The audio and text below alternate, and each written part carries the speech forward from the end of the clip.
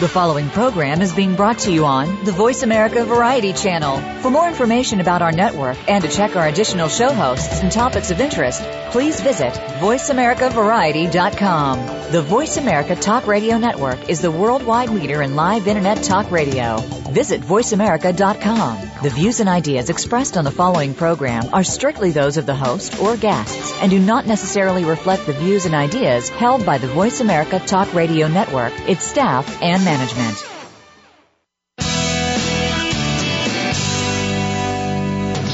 Welcome to Go Green Radio, brought to you by Covanta Energy. Reduce, reuse, recycle, rethink renewable energy and energy from waste. This program will help start you thinking about how to protect our world and its important resources. Now here's the host for Go Green Radio, Jill Buck. Welcome to Go Green Radio, everybody. Glad that you could join us. You know, today's show is a great illustration of what's happened in the world of quote-unquote green since we started Go Green Radio. When we started back in 2008, a lot of our guests were activists. They were folks who were maybe part of nonprofit organizations or NGOs, and that's all great. We still have guests like that. Like, for instance, the executive director of Greenpeace USA was on recently. But today's guest and today's topic illustrates how the investment community and the financial community is beginning to see this idea of green, this idea of sustainability in a dollars and cents way that goes beyond just green marketing for businesses who want to appear like they're doing something great for the environment, and goes far beyond that. We're going to be talking today about a brand new initiative that has been put together in a collaboration between three very different but very intelligent and bright, fantastic guys. We've got Mayor Michael Bloomberg, who will be finishing up his mayoralship of New York City here soon. We've got former U.S. Secretary of the Treasury, Hank Paulson, who's also part of this, and Tom Steyer, who is, best known actually for his hedge fund work with Farallon Capital.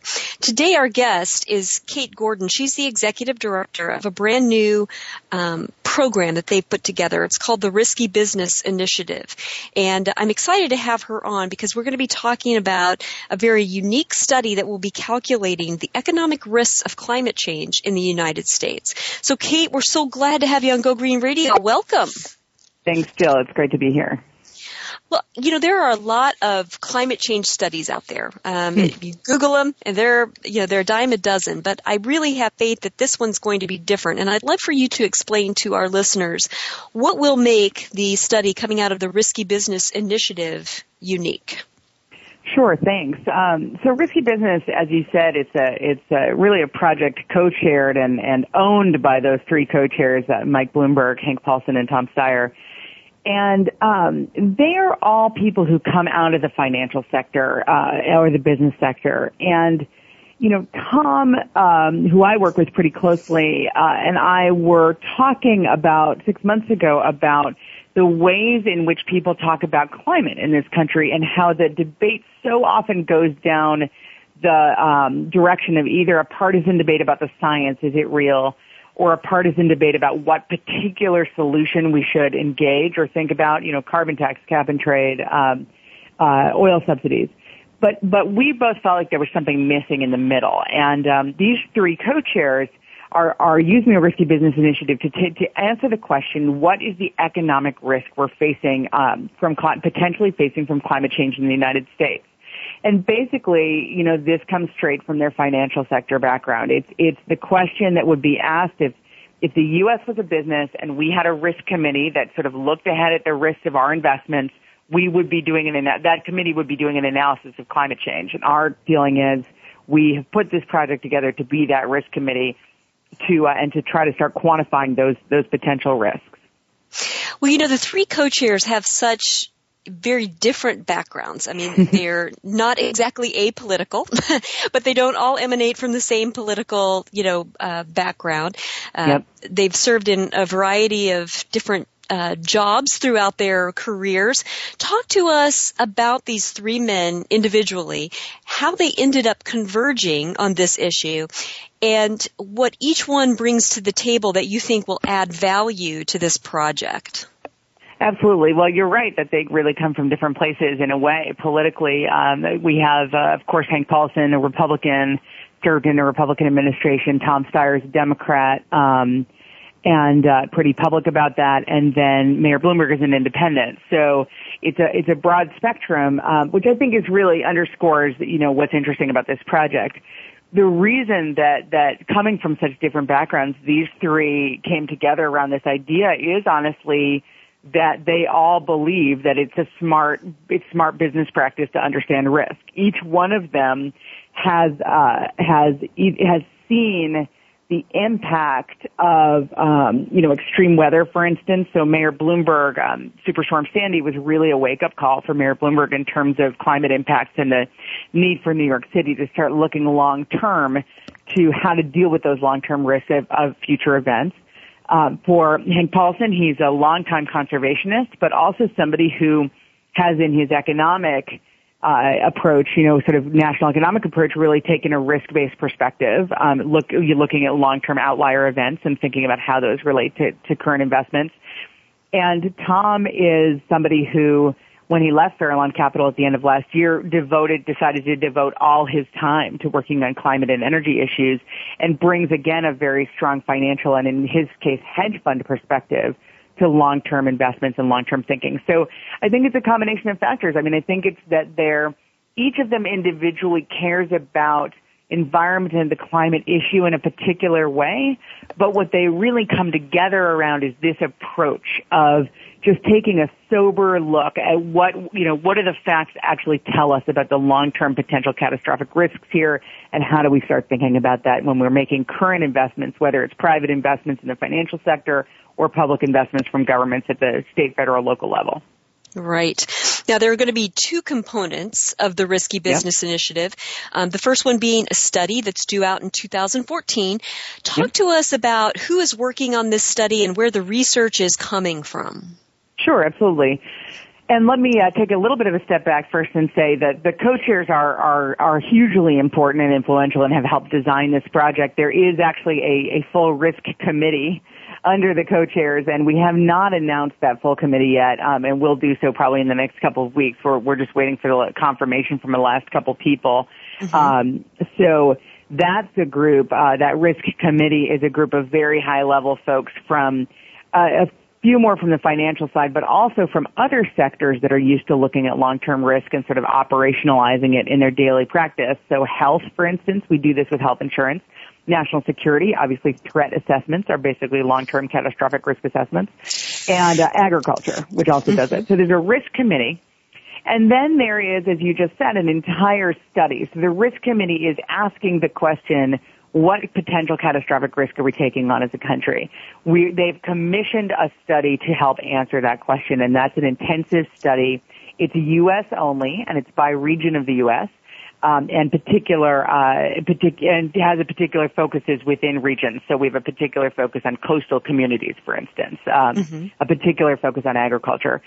That study is being staffed by an organization or a research group called Rhodium, the Rhodium Group, which is a New York-based economic research firm, which they are staffing that report, and they are pulling together an independent group of very high-level climate scientists and economists and risk analysts to essentially do the analysis, and then they have a separate group peer reviewing the analysis. So that's Rhodium is pulling all those pieces together, but there are a number of people involved in that group. We have a Nobel Prize-winning economist. We have some very high-level climate scientists, a number of academics. So it's a very impressive group of people, and we really chose Rhodium because they have a long history in helping investors understand risk. This is what they're comfortable in. They've also done a lot of work in particularly looking at the oil and gas markets and in energy sectors as related to risk. And so we felt like they had they come in very strong on these sets of issues. Now, when you talk about these various regions that the study will divide the U.S. up into, what kinds of deliverables for each region can the people who live in those regions expect to see in the study? Well, there's only so much I obviously we haven't finished it. Right. And I'm trying to be really careful in not prejudging the results too much. One thing we designed we thought a lot about in designing this project was how to have the research be as bulletproof as possible. We have seen sort of what happens with a lot of climate studies, that the minute that they come out, they become sort of a punching bag for people on different sides of these partisan issues we talked about. Right. We wanted to make sure this study was as insulated as possible, so we're trying pretty hard not to prejudge the results, and I actually can't completely tell you the results, but I will tell you, the genesis of the study and the whole project in the first place was sort of looking at existing extreme weather and climate events and seeing how they're being felt across the U.S. Superstorm Sandy, droughts and floods, the wildfires, heat waves, the recent tropical storm, obviously not in the U.S., but relevant. Mm-hmm. And that kind of event has inspired this question of, what is this long-term risk to our economy? So I think in terms of the regions of what people can see from the study and what that risk may look like, clearly that sort of potential risk of increased frequency and severity of extreme weather is a big piece of it. That's something we're expecting to see, particularly in coastal communities because of sea level rise, of course, but there's also a lot of impact on just areas that are very dependent on water. So you'll see, either increased precipitation in some places leading to floods, or decreased precipitation leading to drought. That will have a long-term impact on the Southwest, the upper Midwest, the coastal areas. We'll certainly look at that. We expect to see an economic impact on the agricultural sector from more frequent droughts and heat waves, for instance. Mm-hmm. That's particular parts of the country. We expect to see significant impacts on our energy supply. So increased energy demand, more expensive energy supply because we're, going to be using air conditioning a lot more in some parts of the country. Decreased water availability makes water more expensive. So there's all kinds of impacts like that, that we expect to see. One thing we're looking at that others have not looked at, which is interesting, is, or have not looked at in this detail, is the question of what is the economic impact of all of these heat and precipitation events on labor productivity. So, it turns out if it's very hot and very humid, it's hard for outdoor workers to do their jobs. So it looks like there may be a significant impact there on construction, for instance, on yard and lawn care, on other outdoor activities, some tourism. Mm-hmm. So those are kind of the things we're looking at. That's really interesting. We're going to take a quick commercial break, but when we come back, I want to talk a little bit more about the study, some of the output, and some of the things that you can reveal to us. It sounds like this is just one great big open invite to come back when the study's done, and I can't wait. But I do want to talk a little bit more about what we can expect and how you're crafting the project when we take this commercial break. We'll be right back, folks, with more Go Green Radio, so stay tuned. We'll be right back.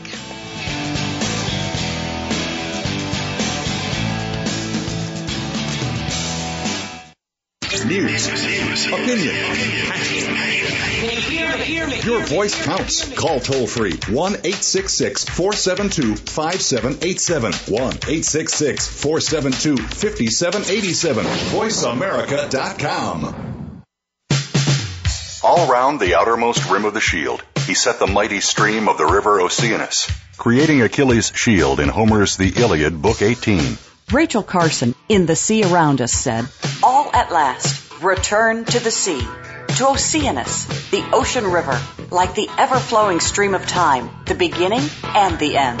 Moyer's Environmental Dialogues with Dr. Rob Moyer offers lively dialogue and revealing narrative inquiry into how individuals are overcoming obstacles and creating a greener and blue planet Earth. Tune in Thursdays at 3 p.m. Eastern, 12 noon Pacific on the Voice America Variety Channel. Take a wild guess. How much garbage generated in the United States today is converted into energy? Is it 26%, 43%, or 14%? Working here and around the world to produce a reliable supply of clean, green energy, Covanta Energy works with communities to turn household trash into energy. Oh yeah, that question I asked earlier? Today, only 14% of U.S. garbage is converted to energy. Just 14%.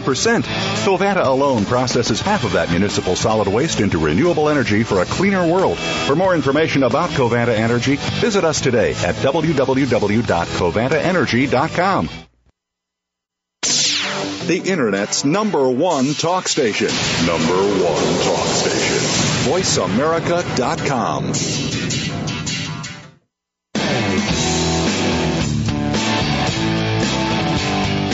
You're listening to Go Green Radio with your host, Jill Buck.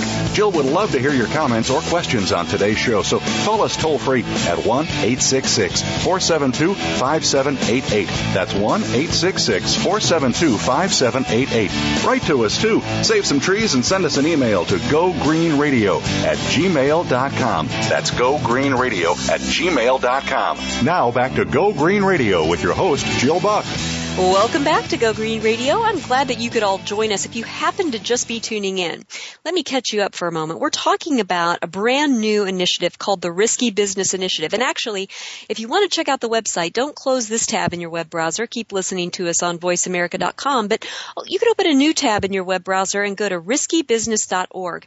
And there you'll find out some information about this brand new study. And we'll be talking about the study and also about the engagement piece of the project in just a moment. But our guest today is Kate Gordon. She's the executive director of this initiative. And we were just talking about, before the break, a little bit about the structure of the study that will be coming out next year on the economic impact of climate change by region within the U.S. And Kate, I know that you feel very strongly about how this study was put together in terms of regions. Talk to us a little bit more about what those regions are and why you delineated the study by these particular regions. Sure. I've been active in this, in sort of energy, in particular energy issues, but also climate for a number of years. And one thing that I've really come to believe strongly is that all energy issues are regional and that you have to talk about them, based on the place that people live. Energy systems are different across the country. Climate systems are different across the country. People relate to the area they live in. They relate to those energy costs, those energy needs, those climate conditions. So we felt when thinking about this project that, first of all, we decided to make it a U.S.-only project, which some people have criticized, because climate is a global issue, huge global issue, and in fact, the United States is doing a fairly good job of starting to level out our carbon emissions. We need to reduce them a lot, but we're leveling out a bit. Other countries are dramatically expanding, so a lot of people have said, "Why are you doing the U.S.?" And then within the U.S., we're doing sub-regions, and the real answer to that is that that's how people relate to these types of issues. That there have been some very, very good studies that are global. So the International Panel on Climate Change, the IPCC project, the Nicholas Stern Sir Nicholas Stern big Stern report in 2006 that looked at the economics of inaction on climate change. Those global studies are really, really good and helpful, but it's very hard for a lot of people to relate to them. It doesn't feel, for a U.S. audience, it doesn't necessarily connect to talk about global macroeconomic trends. Mm-hmm. So we wanted to focus in on the U.S. only, be pretty parochial about that, and sort of say, look, this isn't only an issue that's affecting, the Pacific Islands and the Maldives. It's affecting the U.S. too, and we also wanted to then go within the U.S. and say, and you know what? It's affecting different parts of the U.S. differently, and it's going to be a bigger issue in some places than others, and the risks will look different, and the impacts will look different. So it's really, I guess the short answer is, in some ways, it comes out of my organizing background, where my rule number one is you start where people are. So we're trying to start where people are. Mm-hmm. And what are these 8 regions? You said coastal communities. Yeah. Go ahead. Tell us more about how you've divided up the country. The regions are we actually took the regions that the National Climate Assessment, which was a U.S. government project on climate, took. So there's 8 regions across the United States. They're multi-state regions that are put together by basically climate zone and impact zone, and some of them make intuitive sense, and some of them a little bit less. But so it's sort of what you would think. Northwest, Mountain West, Southwest, Midwest, Plain States, Northeast, Southeast. It's kind of the regions you would think. It's the way people tend to divide up the country in their heads. It's pretty close to what those regions look like. Makes sense. In 2012, the California Energy Commission had a representative on Go Green Radio, and they had released a study that was the product of 120 scientists' work to look at climate change forecasts in specificity that was unparalleled in terms of how climate change is predicted to impact county by county, region by region of the state of California. And it's a pretty extensive and impressive study. But I think the hope was that maybe the California League of Cities or somebody would pick this up and take this information and that it would spur action. And I'm not saying that it hasn't, but maybe not in the way that the folks who did the study might have envisioned. Is that similar to what you're hoping for in terms of, we put out this great information and that will spur action? Or do you have a little bit of a different mindset in terms of what happens after the study is published? Well, it's a great question, and I really urge listeners to go look at the California Energy Commission 2012 studies because they're really phenomenally good. So they were part of what inspired us to do this project, so I highly recommend them. But, we are taking a little bit of a different approach. I and my team at Next Generation, which is staffing the project, we're very focused on doing all of the work we do, all of the substantive work we do in the context of engagement and communications. Mm-hmm. So we don't do a project without thinking through from the very beginning, how are we going to communicate the project, talk about the project, engage people with the project, from day one. I think the traditional kind of think tank and government agency way to attack a study like this would be to say, to go kind of back in a dark room and put some people to work with green eye shades and do really, really solid, credible work, emerge a year and a half later with a study and then hand it to their communications team and say, hey, we need a press release. That's kind of the old school way that nonprofits and government institutions tend to do this. We're taking a really, really different approach. I mean, we've already launched this project, even though the study won't be done until next June. We've already put the co-chairs out there making a public case through a Washington Post op-ed that this question needs to be answered. They're already on record as being engaged on this project, and we'll be, over the next 6 months, we'll be engaging other risk committee members in a similar way, asking the question from their own particular areas of expertise and audience and sectors. Why do we need to understand this risk? What is it? What do the impacts look like now? Why do we need to have a better long-term picture? So we're doing engagement really from day one to build up a set of really credible and intelligent and influential messengers to put out the idea of the importance of a risk analysis into the public debate. And then when the study comes out, we will have built all of that context, and then we'll have the numbers to bring back around and say, okay, this is what we've learned, and now what do we do with those numbers? So I think that we're trying very much to make this. And we always describe it, it's not just a report, it's a public engagement project. So we're trying very much to kind of think that through. Mm-hmm. And that sounds awesome. I love the idea of the engagement starting, even now. But in the study itself, do you expect to see recommendations? Like, for instance, if a certain region is predicted to have an incredible amount of impact on its energy infrastructure. Like in Hurricane Sandy, there was, down power lines as a result of, large transmission distribution systems versus distributed generation. Do you expect to see in the study some recommendations by region for addressing some of the economic risks, or will that be something that happens after the study when the regional leaders get together and look at the economic risks outlined in the study? That's a great question, and another thing that we thought a lot about. So I'm happy to talk about it. We are not going to have recommendations in the study. It's not going to have solutions in it at all, and that's been another interesting. That was an interesting decision. We decided essentially, to treat this like a real risk assessment. So what we're doing with this study is presenting the range of we're quantifying the cost of low probability but high catastrophe risks of climate change. So if we get to global warming of a pretty catastrophic nature, what does that look like to the U.S. economy? What does it look like to the regional economies? We can actually even go down to the state level. What does it look like to state economies? And then we hand that off, essentially. So just as a risk committee would do in a financial institution, we hand it to the decision makers and we say, here's what we know. Now, based on your risk appetite, what do you want to do with it?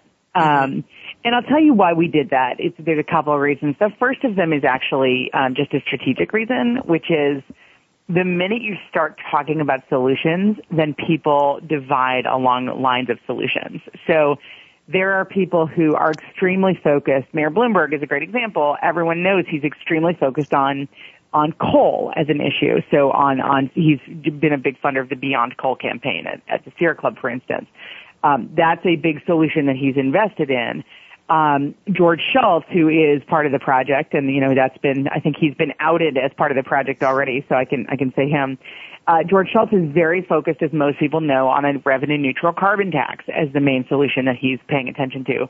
So different people have different ideas about what the right solution is, and we didn't want to have the project become a place where that fight was happening. We wanted to be able to say, we're all together presenting this risk and we're putting it out there for people to react to how they want. The second reason is that people do have different risk appetites. I mean, if you are a city manager in a city that has potential high risk because you're on a coastline, for instance, you have a sea level risk rise, your risk appetite may be, you may want to react to those risks with very specific, like New York did, with very specific plans for shoring up your city to be more resilient against those impacts. So you may say, I have a short-term desire to do something to make my city more resilient. If you are the senator from that state, for instance, and in Washington and have the ability you're elected for a longer period of time, you're looking at longer-term scenarios, you're doing bigger picture projects, you may be able to take a look at those same numbers and say, look, there's a good response there in terms of shoring up the city, but we really need to start thinking about bringing down these carbon numbers because we can't afford as a nation to take on this level of risk over the long term. So we want to be able to hand this off and say, whatever your risk tolerance, here are the facts that you need to be dealing with in order to make decisions.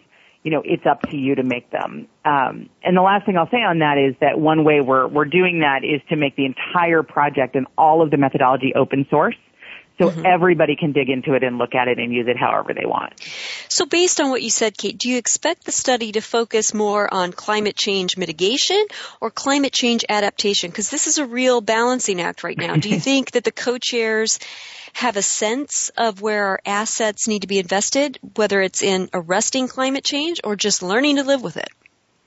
Well, I think that goes back to the solutions question. So the study will not put adaptation or mitigation, up front because the study isn't going to put solutions out there. I will say that the methodology we're using, assumes a certain amount of adaptation because people do adapt at a certain level to some of these changing conditions. But we are not putting out that solution, putting one of those solutions in front of the other.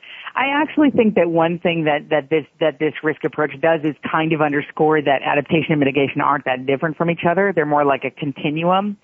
Adaptation is a short-term response to climate change from particularly communities that have, frontline impacts, and mitigation is a long-term response that's about bringing down the carbon numbers. So, again, we really think it's, the responses will be different depending on the audience, and that some of those responses will probably be adaptation responses and some of them will be mitigation responses.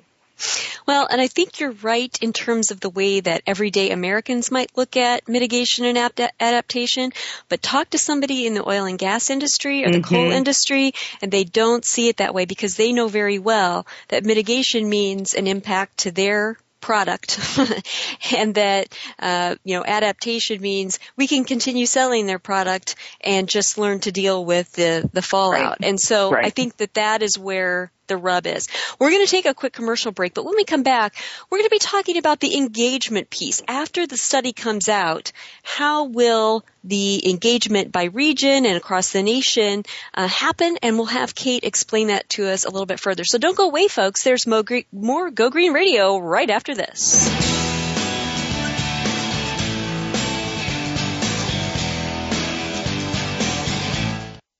News, opinion,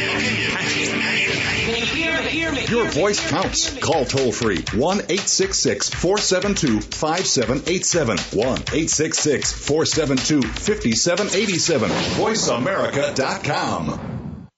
Take a wild guess. How much garbage generated in the United States today is converted into energy? Is it 26%, 43%, or 14%?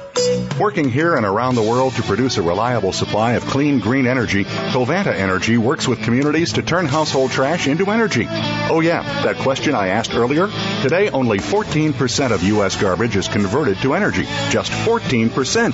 Covanta alone processes half of that municipal solid waste into renewable energy for a cleaner world. For more information about Covanta Energy, visit us today at www.covantaenergy.com. Each week, Jimmy Gould brings you the stories and the people that you want to hear about. Tune in to A Current Life to hear about the journey to success, how our guests became the people they are today, and the highs and lows they experienced along the way. Each hour will leave you inspired and entertained as Jimmy gets up close and personal with every week's guest and shares ideas you can identify with and apply to your own life. A Current Life with Jimmy Gould airs Fridays at 3 p.m. Eastern Time, noon Pacific Time on the Voice America Variety Channel. Stimulating talk gets those synapses in the brain firing really fast. All the time. The #1 Internet talk station where your opinion counts. VoiceAmerica.com.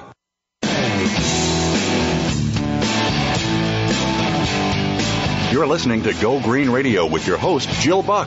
Jill would love to hear your comments or questions on today's show, so call us toll-free at 1-866-472-5788. That's 1-866-472-5788. Write to us, too. Save some trees and send us an email to gogreenradio@gmail.com. That's gogreenradio@gmail.com. Now back to Go Green Radio with your host, Jill Buck. Welcome back to Go Green Radio. If you're just tuning in, I want you to check out this website. Keep listening to us with this tab open in your web browser on voiceamerica.com, but open up a new tab in your web browser and go to riskybusiness.org. And there you're going to see a brand new initiative that's co-chaired by the current mayor of New York City, Michael Bloomberg, former U.S. Secretary of the Treasury, Hank Paulson, and Fairlawn Capital founder, Tom Steyer. And this is a really exciting new initiative that's going to be assessing the economic risk of climate change to the United States. We're talking with Kate Gordon, who's the executive director overseeing this initiative, and there's a study that'll be coming out next year. And just before the last break, I kind of dropped a big issue in the midst of the conversation, and that's the kind of push and pull of whether we mitigate climate change, whether we adapt to climate change, or maybe that it's, as Kate mentioned, a continuum that somehow we have to do both at the same time. And just for those of you who are listening who may be unfamiliar with those terms, climate change mitigation means we arrest and we pull back on our carbon emissions such that this greenhouse gas effect that's being created by all this carbon emissions, mostly due to the burning of fossil fuels for energy, is arrested or somehow mitigated. Climate change adaptation means look, we've reached a point where the climate is changing. It's going to continue to change even if we pull back on our carbon emissions, and we need to make some lifestyle choices, some public policy decisions that will help human beings continue to thrive and live well and live healthy even under climate change conditions. So that's what we were talking about when we say mitigation versus adaptation. And Kate, I know that you wanted to add some more to that discussion, so please feel free to go right ahead and do that. Great, thanks, Jill. Yeah, I mean, I think all I wanted to add really was that I guess I'm sort of on a crusade to break down the adaptation mitigation dichotomy a little bit, because I do really think that that some of it comes down to sort of short-term and long-term planning and urgency to particular decision makers versus urgency of a long-term problem. So, of course, those who are focused on climate change, as I am in my career, are focused on long-term mitigation. I mean, ultimately, there's a big change that's got to happen in the way that we produce and generate and produce and use energy. But for some people, like, for instance, city planners or folks who are experiencing immediate impacts, adaptation is a necessity. It's the ground zero thing. It's kind of it's the step that you have to start taking in order to start thinking about the longer stuff. So I would just say, the real goal of the Risky Business Project is to is to bring these issues of the risk we're taking into everyday decisions and to operationalize them and to basically get them into the DNA of how we make decisions in the United States. If climate risk is in your DNA and you're a private investor, it's in your DNA in every investment you make, which means you're thinking hard about whether to do investments in high carbon fossil fuel companies because you're thinking, hey, over the long term, these investments might not be that good. These might become, as they say, stranded assets. We might not, these companies may not fare so well if we ever have a price on carbon, if we have to strictly limit carbon emissions. If it's in your DNA and you're making every decision you make as a public investor, as a city or a state, you're saying, hey, we need to build up new infrastructure to deal with the potential impacts of climate change, but we should also be thinking about making that infrastructure as low carbon as possible. We should be thinking about how we're building and designing our cities in a way that actually takes these long-term carbon impacts into account. So I think it's kind of like we're looking at the risk analysis as a way to take what seems like a long-term issue and turn it into something that's operationalized in, frankly, every decision that we're making. Well, and what's interesting about that too is, and we talk about this on Go Green Radio, it's on the one hand, yes, fossil fuels are rich in carbon, and we're hoping that cities and other public policymakers will begin to shift, away from, those heavy emitting technologies to lower emitting ones. But there's another really basic reality out there, and that is fossil fuels are finite. They will not last forever. In fact, with some of the fuels, you can count on one hand the number of generations they're expected to last in terms of the supply that we currently need. And so given that, for long-term infrastructure planning, I mean, when you can look at, the number of generations on one hand or less than that, and the number of fingers that you could hold up for how long these fuels will last at the supplies we need to be thinking about infinite forms of energy to meet our needs. And so I hope that that's a part of the discussion as well. After the study is released, you have this engagement portion that you'll be engaging upon. And I'd love for you to describe what that's going to look like. Help us understand. Are these going to be like big conventions, small caucuses? What will that look like? Well, it's a little bit in discussion, but we know some pieces of it. So as I said earlier, we're really focusing the project. We're trying not to do the classic project of release and then sort of press conference. We're trying to have a pre-release. We're doing a pre-release period where we're really talking about the reasons that these folks, the co-chairs, and also our broader risk committee, why are they asking this question? So why is Hank Paulson and Mayor Bloomberg, Tom Steyer, why are they asking the question of what's the risk we're facing? Why are the other risk committee members asking that question for their particular sectors or audiences?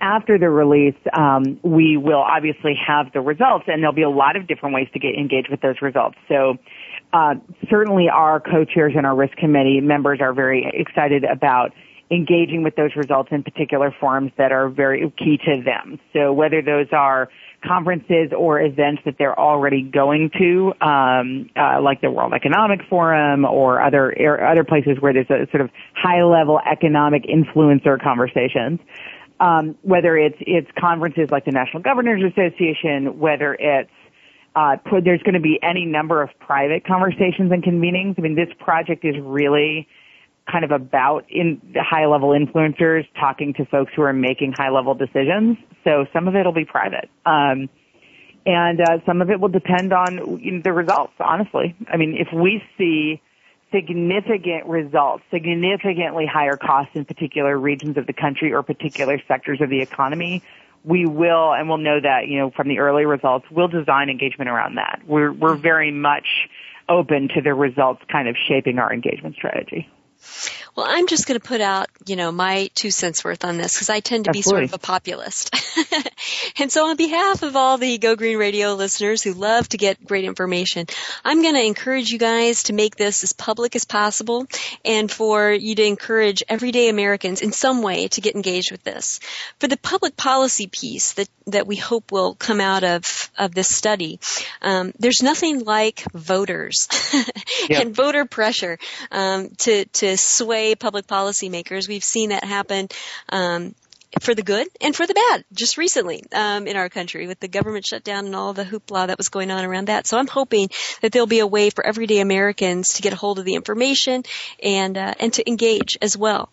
Oh, absolutely. I mean, let me just say really quickly on that, and I want to just emphasize it, is that first of all, the entire methodology will be open source. So for the this is not exactly populist, but for sort of the climate modelers out there, and for organizations that are doing work kind of translating these types of results into pieces that they're using to engage their own audiences and their own members, that's going to be completely available.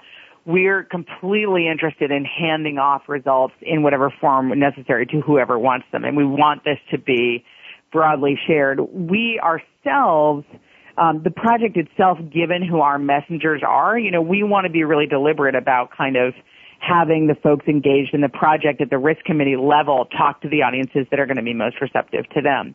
But we're completely open to and already talking to other organizations that have a much more populist approach about ways to translate this and get it out there. We just may not be the right people to do it, and I'm really, really sensitive to having the right messengers for the right message. I don't think it makes sense to have sort of a high-level elite influencer group of people trying to put out a populist message. I think we need to think about the right messengers.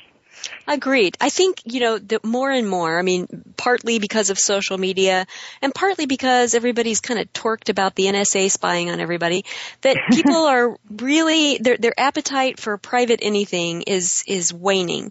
And there's not a lot of trust right now in our leadership across private industry, public sector, and I think people are anxious to have information that's meaningful in their own hands. I can't help but notice that, the timing of this may be happenstance or it may be on purpose, but, this study's going to come out right when everybody's worked up into a big old lather about the 2016 presidential cycle. And there's going to be a lot of stuff going on cable news when it comes to politics at that point. How do you expect this study to shape that discussion? Do you think that this will help infuse climate change issues into the discussion for the 2016 presidential cycle? Oh, it's a great question. It's funny. I'm laughing because I was at the Center for American Progress in D.C. for a few years, and I feel like the political folks who follow politics are worked up into a ladder constantly about one thing or another. So there are very few times when there is no ladder, except maybe congressional recesses. But no, it's true. I mean, it's true that there will be a lot of speculation, and we are not designing the project to be political, but climate is increasingly an issue that's coming up in political races. We just saw that, of course, in the Virginia race for governor, and starting to see this question of, what's your take on climate change kind of come up in these conversations. One way that I think that the risk approach will be interesting is, again, part of the goal here is to really take an issue that's difficult to get your head around and feels very long term, and make it into something that actually affects short-term decisions. And I think there's a real, depending on what we find, there's a real need to start asking decision makers, public and private decision makers, how are you incorporating these numbers into your everyday decisions? What are you thinking about this long-term climate risk? How are you planning to govern, with that in mind? How are you planning to invest our public taxpayer dollars with that in mind? So we feel like it's a way to bring climate issues to the present, but it's a way to do it in a very pragmatic and very, nonpartisan. It's really just the question of, okay, how are you going to deal with this? What's your risk appetite? And how are you going to start incorporating these questions into your decisions? Well, I think that's a very interesting point. I want to pick that up when we come back from break. We're going to take a quick commercial break, but when we come back, we'll talk a little bit more about the political impact that this may have, and for the good, for the bad, somewhere in between. So don't go away, folks. There's more Go Green Radio right after this.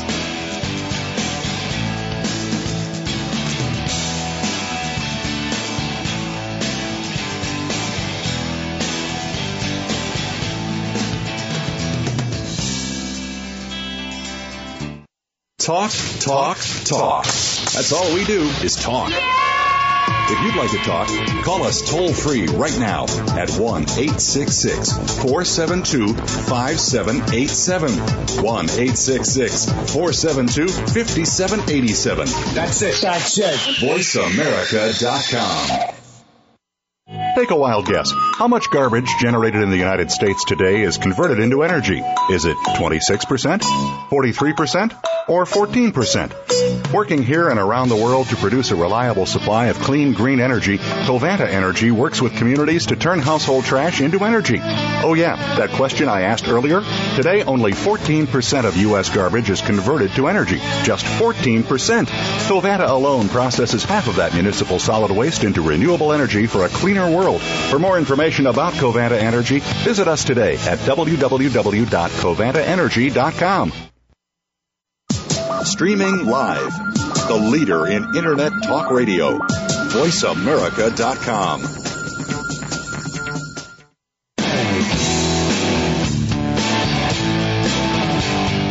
You're listening to Go Green Radio with your host, Jill Buck. Jill would love to hear your comments or questions on today's show, so call us toll-free at 1-866-472-5788. That's 1-866-472-5788. Write to us, too. Save some trees and send us an email to gogreenradio@gmail.com. That's gogreenradio@gmail.com. Now back to Go Green Radio with your host, Jill Buck. Welcome back to Go Green Radio. This is such an interesting topic because on the one hand, we begin with a study that is purely economic in nature. What are the economic risks of climate change to the U.S.? Seems pretty nonpartisan, but none of us are naive. We know that when this study is released, it will, be taken up by partisans on both sides of the aisle. And that's just the reality of how these things go. But I think what I'm hoping, and Kate, I want your reaction to this, is that what's going to happen for people in the public policy making arena is that there'll no longer be this idea that, whoops, here comes Hurricane Sandy. We had no idea that this could impact us this way. We couldn't have possibly planned, because now a study like this, region by region, will show what is likely to happen, what good science shows us we should be planning for. And I'm hoping, and again, this may be crazy talk, but I'm hoping that politicians and public policy makers on both sides of the aisle will be able to come together on common ground of, hey, let's take care of our region. Let's look at this study in a smart way to make sure that the people of our region are well cared for and that we're planning accordingly. What's your hope in that regard? I think that's exactly right. I mean, I think my hope is that we'll be able to have a kind of a grown-up conversation about what the risks look like, and that there won't be, once those results are out, there won't be anyone who can say they didn't know, that they're not planning for this future because they didn't know that the future was a possibility. We really want to say, okay, folks, here are the facts. Whatever it is that they say, you need to engage with them in some way. Now, if the way you engage with them is to say, hey, I have a really high risk tolerance, I'm just going to spin the dice, you're right, but that you may be held accountable for that. Right. And if the way you want to engage is to say, look, I have a lower risk tolerance, I'm looking out for my region in this particular way, we want people to have the space to do that on both sides of the aisle. You know, you have an interesting quote in one of the articles that's been written about this initiative. I love it. It says, "This cannot be a liberal narrative about an apocalyptic future." How are you going to make sure that this project is not seen that way? I know it's going to be characterized that way by some folks, but what steps are you actually taking to ensure that the project is not exactly that? You know, I said that, and I was in the Bloomberg Markets piece about the project. I said that, you know, in part because I feel like that's sort of some of what's been happening, and I have deep respect for people who are out there talking about what an urgent issue climate change is. It is an urgent issue, and I have a lot of respect for people out there kind of beating that drum. But I myself have had apocalypse fatigue. I mean, I feel like, you know, I feel really unable to act, and I feel really disempowered whenever I think that all of this stuff is inevitable and apocalyptic. So what we're trying to do in this project again is to sort of say, okay, this feels inevitable and apocalyptic to a lot of people, but, you know, we're used to that. You know, we're used to taking stuff that may feel apocalyptic and turning it into something we can deal with. So the classic example is national security threat assessments. You know, the scenarios that the Department of Defense deals with in its threat assessments are apocalyptic. But you take those and you take them apart and you look at the risk and you look at the probabilities and you figure out what you can do today to reduce those probabilities, to reduce the risk, to address the risk, to, you know, adapt to and mitigate the risk. We do that. We should be doing that here.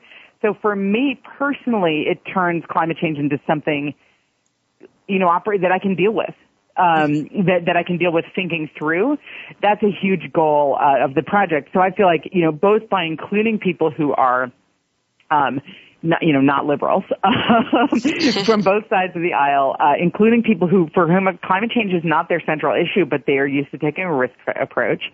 And, by really taking this sort of measured approach to the issue, I think we are walking away from that. It's kind of funny because I get some criticism on the other side too, that people don't think we're urgent enough. Or apocalyptic enough in this project. So, you know, there's always people with opinions on whatever you do. Always. Inevitably. Yeah. Well, let me ask you this. You know, if you were to look in your crystal ball, and look at the nation 5 to 10 years from now, if the Risky Business Initiative is as successful as it possibly could be, if it meets every objective that in your mind would mean success, how do you see our nation, whether it's region by region or as a whole, different, you know, 5, 10 years down the road than we are today? What's your ideal outcome look like? You know, it really is that these numbers and probabilities are incorporated into every decision. I sometimes think of this like let's say the balanced budget idea. So balancing the budget is a particular idea. It's a particular economic approach. It's a particular strategy. It's become something that's so pervasive as a concept that there's every budget decision that happens in Washington has to be about how you're going to balance the budget. So, it's not just an accounting trick. It's actually an economic approach. You know, I think about that sometimes when I think about this, and it's like, I just think climate risk needs to be part of our economic approach. I think it needs to be something that, you know, is talked about very openly at different levels of government and in the private sector. We need to be thinking it through as necessary to sort of how we think about current investments. We need to be able to answer the question of why we're making current investments with those when we know those risks. So what I'd like to see is climate risk incorporated into every decision we make at every level, and that that folks decision makers are reacting to it at every level. I think ultimately that if it seeps into the DNA to that extent, it's going to be something we're going to have to deal with on a policy, at the policy level and the international level as well. Do you see there being a greater role for public policymakers in the outcome of this study, or a greater role for the private sector? You know, it's both, really. I mean, I think it's the study is designed so that anybody making any kind of financial decision that, you know, on which climate risk might have an impact is paying attention, which is a lot of decisions. Yeah. I mean, if you think of carbon as sort of essential to a massive number of our industries and economic sectors and to the way we, generate, produce, and use energy across the entire economy, that's a lot of different decisions have to have this overlay. So I think it's both. We have on the project people with strong private sector financial experience and strong public sector financial experience. So we are really trying to bring both of those perspectives. Great. In the final moments of the show, Kate, I'm just wondering, give us, 2 or 3 things that you want our listeners to take from this. What can they look forward to? What should they be thinking about as this project unfolds? What parting thoughts do you want to leave with us? Great. Yeah. Well, you've asked a lot of great questions, so you don't leave me too much room for things you haven't asked. But, I guess the main thing I would say is,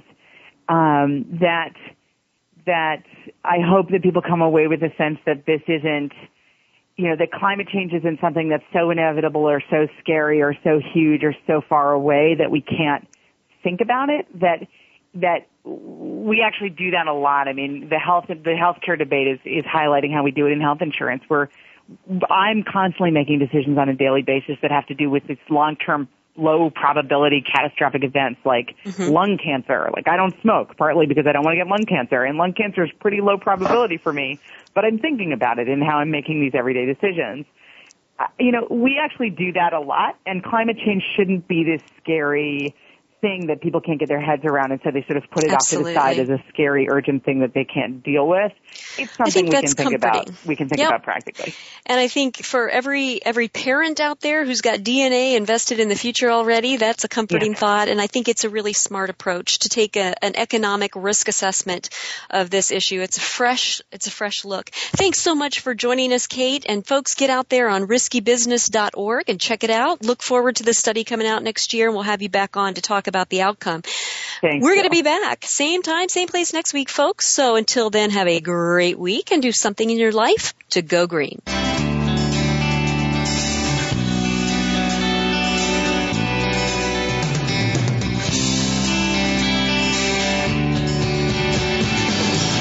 Did you get some terrific ideas from today's show?